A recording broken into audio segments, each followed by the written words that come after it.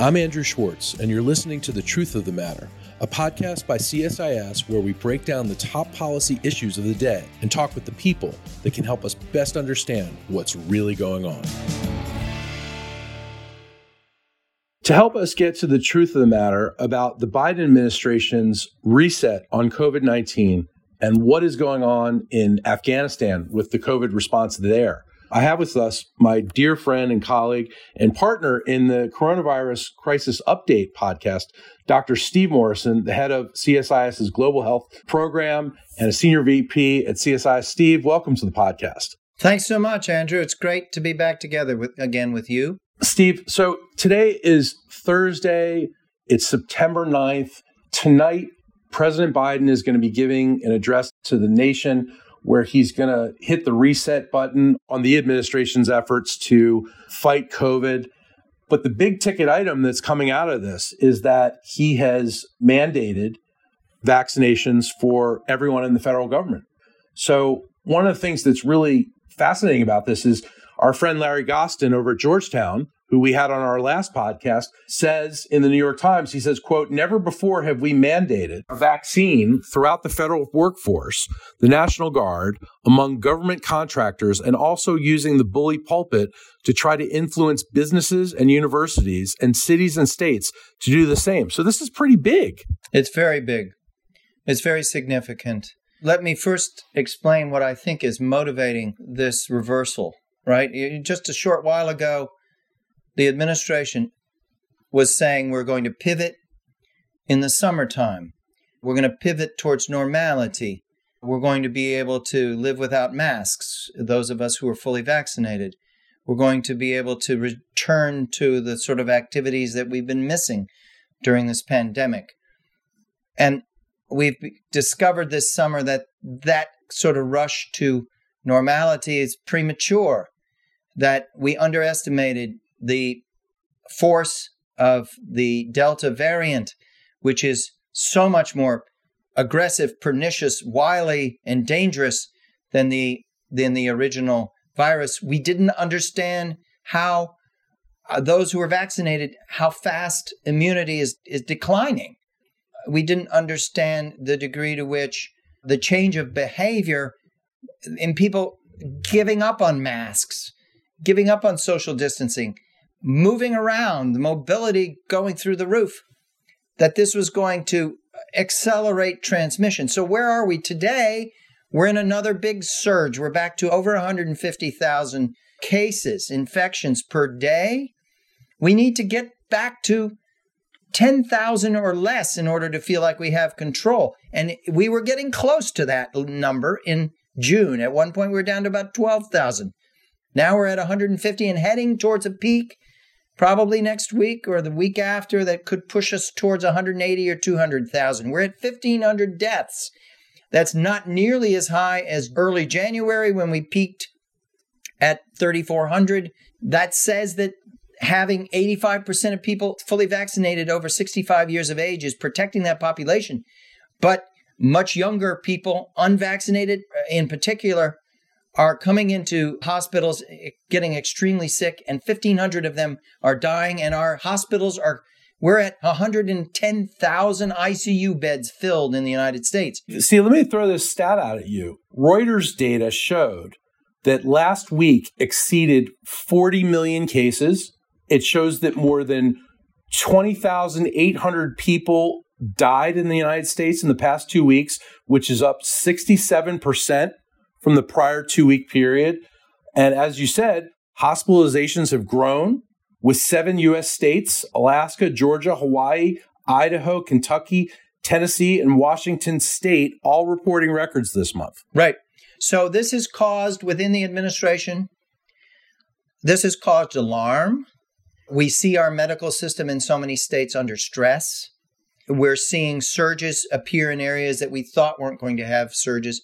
We keep in mind, we have within our population in the United States, we have a lot of kindling for the Delta variant to fire up. We've got 73 million adults who are unvaccinated, and we've got 48 million children under 12 who are not yet eligible for vaccines. We're 54% of our population fully vaccinated. 75% adults with at least one dose. That's major progress, but we still have massive volume of people who are unvaccinated. And now we know that those who are fully vaccinated, if their behavior is putting them at risk and they're seeing declining immunity, they're susceptible to breakthrough infections, which is a phenomenon that we're now struggling with. We're moving towards introducing boosters. We can talk a little bit more about that. The administration is coming at this for a couple of reasons. One is just what we've discussed, the surge itself and what it's showing to us.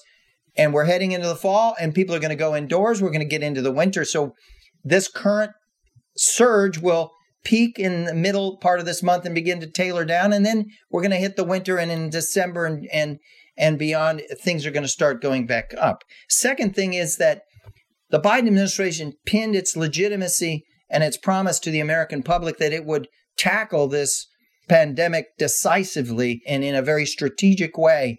And it's pinned its hopes, and it's stumbled recently in a variety of ways, and people are questioning its competency. There's confusion around guidance on masks. There's confusion surrounding booster approaches. There's a sense that there was a premature declaration of mission accomplished and a return to normality. So they are trying to regain the leadership position in this period. On the mandate, this shift to mandate, it applies to 2.1 million federal workers plus another almost 2 million contractors. They take away the option of opting for testing and saying you've got 75 days to get fully vaccinated, and if you don't do that, you could be terminated. There are some exemptions around medical and religious reasons, but this is a major, major step. And the hope here is that this will set a model for states, for businesses, for schools to follow this example. We are moving into a period of mandates in trying to narrow the population that's unvaccinated. It doesn't address what we're going to do about children, but it begins to tackle this question. The people that are in the movable middle, those who are hesitant to get vaccinated, had legitimate questions to answer and the like. That population has shrunk steadily from over 35% 6 or 8 months ago to today about 15%. And the effort here is to get that number way down rapidly. There's about 14% of our population who are thought to be pretty hardcore refusals.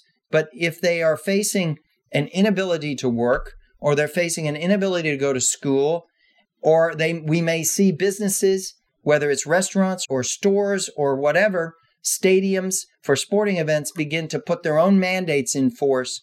The idea is that will begin to change behavior and choices. And that is a very big change. So you can't go to an LSU football game if you're not vaccinated. You can't go to school at the University of Rochester if you're not vaccinated. But why can't the federal government mandate that all of us get vaccinated? Because they can't, right? The federal government is very reluctant to mandate this for the states. You see what it's doing is it has authority over federal employees and contractors, and that's the power that it's using. But it does not have constitutional power to dictate to states. Right. It has the ability to use the federal fisc against states and to motivate them by either amping up or denying funding for any number of things. And we'll see what happens in the president's discussions today as to how many of these levers is he going to use. For instance, when the drinking age in the United States was changed from 18 to 21, there was a threat to states that were lagging behind that we're going to withhold your highway funding, your federal highway funding, if you don't raise the drinking age from 18 to 21. So eventually all the states, including even Louisiana, complied, right? So isn't this the same kind of thing that could happen here? It's very similar. The other thing I want to mention here is that this is a very deliberate and strong pushback on Governor DeSantis in Florida, Governor Abbott in Texas, Governor Ducey in Arizona. There have been flagrant and outrageous positions on masking and vaccinations taken by those governors. They have intervened in the ability of education districts and counties and district authorities within their states operating on masking and the like. And that has triggered shifts in opinion in those states and court challenges and the like. And I believe that these governors have overplayed their hand. They are trying to out-Trump Trump, and they're doing it in the middle of a crisis in which the death rates and infection rates and extreme illness rates in these states are off the charts, and the medical system is strained to the limit. And it's in exactly those circumstances when the public changes opinion and begins to say, wait a second, this is really quite dangerous. We need to change. And so the calculation is to come back at those governors. So there is a political motive here. And the 2022 electoral cycle is in the background here, and the sense that we need to fight back. Also, changing the conversation away from Afghanistan is part of this calculation as well. But the big desire is to get back ahead of this pandemic and to demonstrate leadership and competency and to restore people's sense that there's clarity and not confusion, but there's a strategy and there's a clear strategy. And it's moving forward. Steve, has the White House had a hard time focusing on the COVID problem while Afghanistan has been flaring? I don't think domestically it's affected it. I think that there was some missteps on the booster announcements where the September 20th date, the announcement of the approval, the licensure for Pfizer, before they had the FDA and CDC final steps on that, and then announcing that they would be moving towards the September 20th. They're now having to walk some of that back. The polling is showing that the public is very confused about boosters, and that's a whole separate conversation. That, I think, is a reflection of multiple things that are untied to Afghanistan. It's that we didn't have a clear scientific consensus, that we had a big scientific debate. There was a desire by the politicians in the White House to show leadership, and they got ahead of the scientists who were debating themselves. And the science itself is confusing, and it's fast moving and evolving. And whenever we have fast changing science, you're back into this. Well, wait a second. What did they tell us 6 weeks ago? You're like, well, the virus is changing and the science is changing.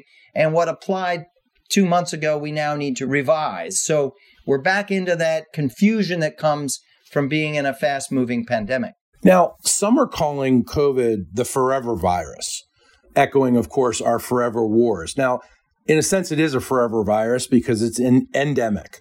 What do you think of that terminology? We're in a long war. We're not in a short war. I don't know that we're in a forever war. I think we've had to recalibrate significantly the timeline here. And people are exhausted. People are frustrated. We're a deeply polarized country. We're prone to anger. We're prone to allegations and recriminations and the like. And yes, this is appearing as if we are going to have to manage this. We're not going to eliminate it. It's going to continue to morph. People realize now that uncontrolled transmission here and outside our borders is generating uncontrolled replication of the virus and mutations. And so we don't know if we've peaked with Delta or whether something worse is on the horizon. But over time, you'd think from past viral pandemics that this would begin to morph into something that becomes more manageable. But we don't know when that's going to happen or how that's going to happen. I wouldn't rush to the conclusion that what we're in today is going to last indefinitely. I mean, we are moving towards greater control within our own population. We are going to move towards a 3-dose regimen that will dramatically increase protections. We're going to get to children by the end of this year or early part of next year. That will be a vitally important step. And we're going to have to come to terms with the gaps outside our borders if we're going to get control over this. And U.S. leadership is leaning in that direction and going to do more. The Biden administration is about to announce a summit, calling a summit at the UN General Assembly on the COVID response. A very welcome step, a very essential step. We've had a shocking absence of high-level diplomacy in the almost 2 years of this pandemic. and the Biden administration stepping forward to begin a process of high-level summitry around this, and that's very welcome. So there is cause for some optimism here. We have to be optimistic, and this is an administration that is struggling to revise its approaches both at home and abroad. And in both domains, they're imperfect, but they're vastly better than what we had before. Let's be honest. Let's talk about Afghanistan for a minute, Steve. What does the Taliban coming to power mean for health in Afghanistan, including the COVID response? And while we're talking about COVID, let's talk about polio as well. Thank you. My feeling today, and I've been talking to people who are in Kabul and in the region engaged in the negotiations on what happens next, my sense is that we are right on the precipice of a rapidly worsening crisis, that we could see the collapse of the health system. The 2,000 health centers within Afghanistan, salaries are frozen, people are not getting paid, supply chains are frozen. The gains that have been made, very fragile gains, but very important gains in the last 20 years in the health sector in Afghanistan, going from really basement levels, the worst imaginable maternal mortality rates, the worst imaginable child mortality rates, to pretty, major gains in life expectancy, maternal mortality gains and the like. Still enormous work to be done, but this was funded predominantly through the EU, the World Bank, and the U.S. government. All of those flows are frozen at the moment. And we don't know when that's going to happen. And there's not a lot of time before we see a collapse. In the meantime, the economy itself is paralyzed. And what does that mean in terms of suffering, humanitarian emergency, and instability? We have now in Kabul, we have Martin Griffiths, the Undersecretary General of the UN, head of UN OCHA, the operational coordination on the humanitarian emergency response. We have Peter Maurer, the head of the International Committee of the Red Cross. We have others in there trying to negotiate a way forward in preparation for Monday's meeting in Geneva, the pledging conference of donors, in which people are going to ask, can NGOs, can international organizations operate in this environment with their security guaranteed, with their ability to travel, their ability to deploy their female workers as well as their male workers, to be able to serve women and girls as well as boys and men. All of these things are getting worked out and they haven't been resolved. And the most recent steps, the creation of this government of purely Taliban with some real hardliners in there, no women, no reference to women in their 3-page statement on Tuesday, has set people back with the Haqqanis there. We've got 2 figures that are in that government who have bounties on their heads by the FBI. You're talking about Siraj Haqqani, who was named Interior Minister, head of the Haqqani network, right? Yeah.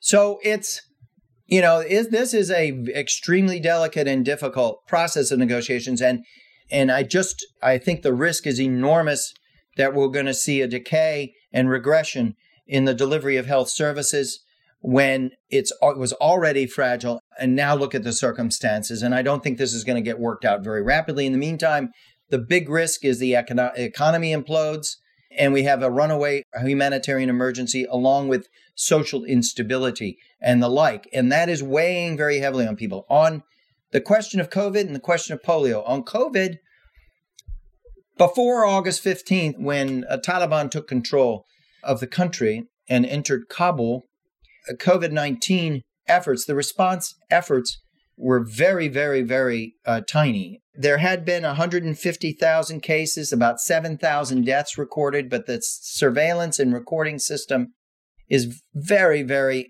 partial and imperfect.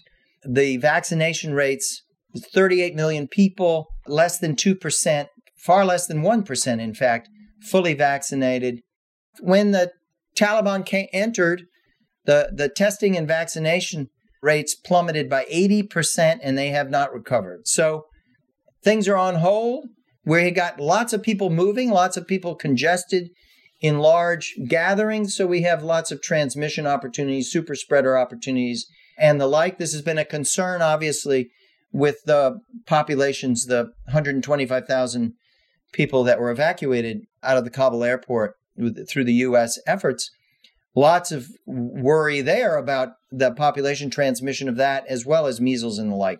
So this is something that needs to be attended to amidst all of these other crises. In terms of polio, there's been lots of negotiations, quiet negotiations with the Taliban, ongoing for some time, that show some promise of being able to move towards mosque-to-mosque vaccination efforts and door-to-door vaccination efforts.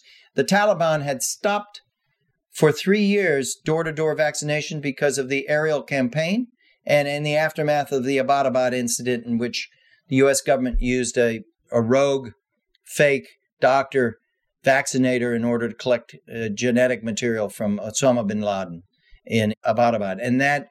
But those security considerations are now gone, and there's promising negotiations. There's only been one reported case of wild virus polio this year in Afghanistan, and only one case reported in Pakistan. These are the last two reservoirs in the world of polio. That's a reflection of how much isolation there has been this year. So there is an opportunity to move forward, and the systems are there.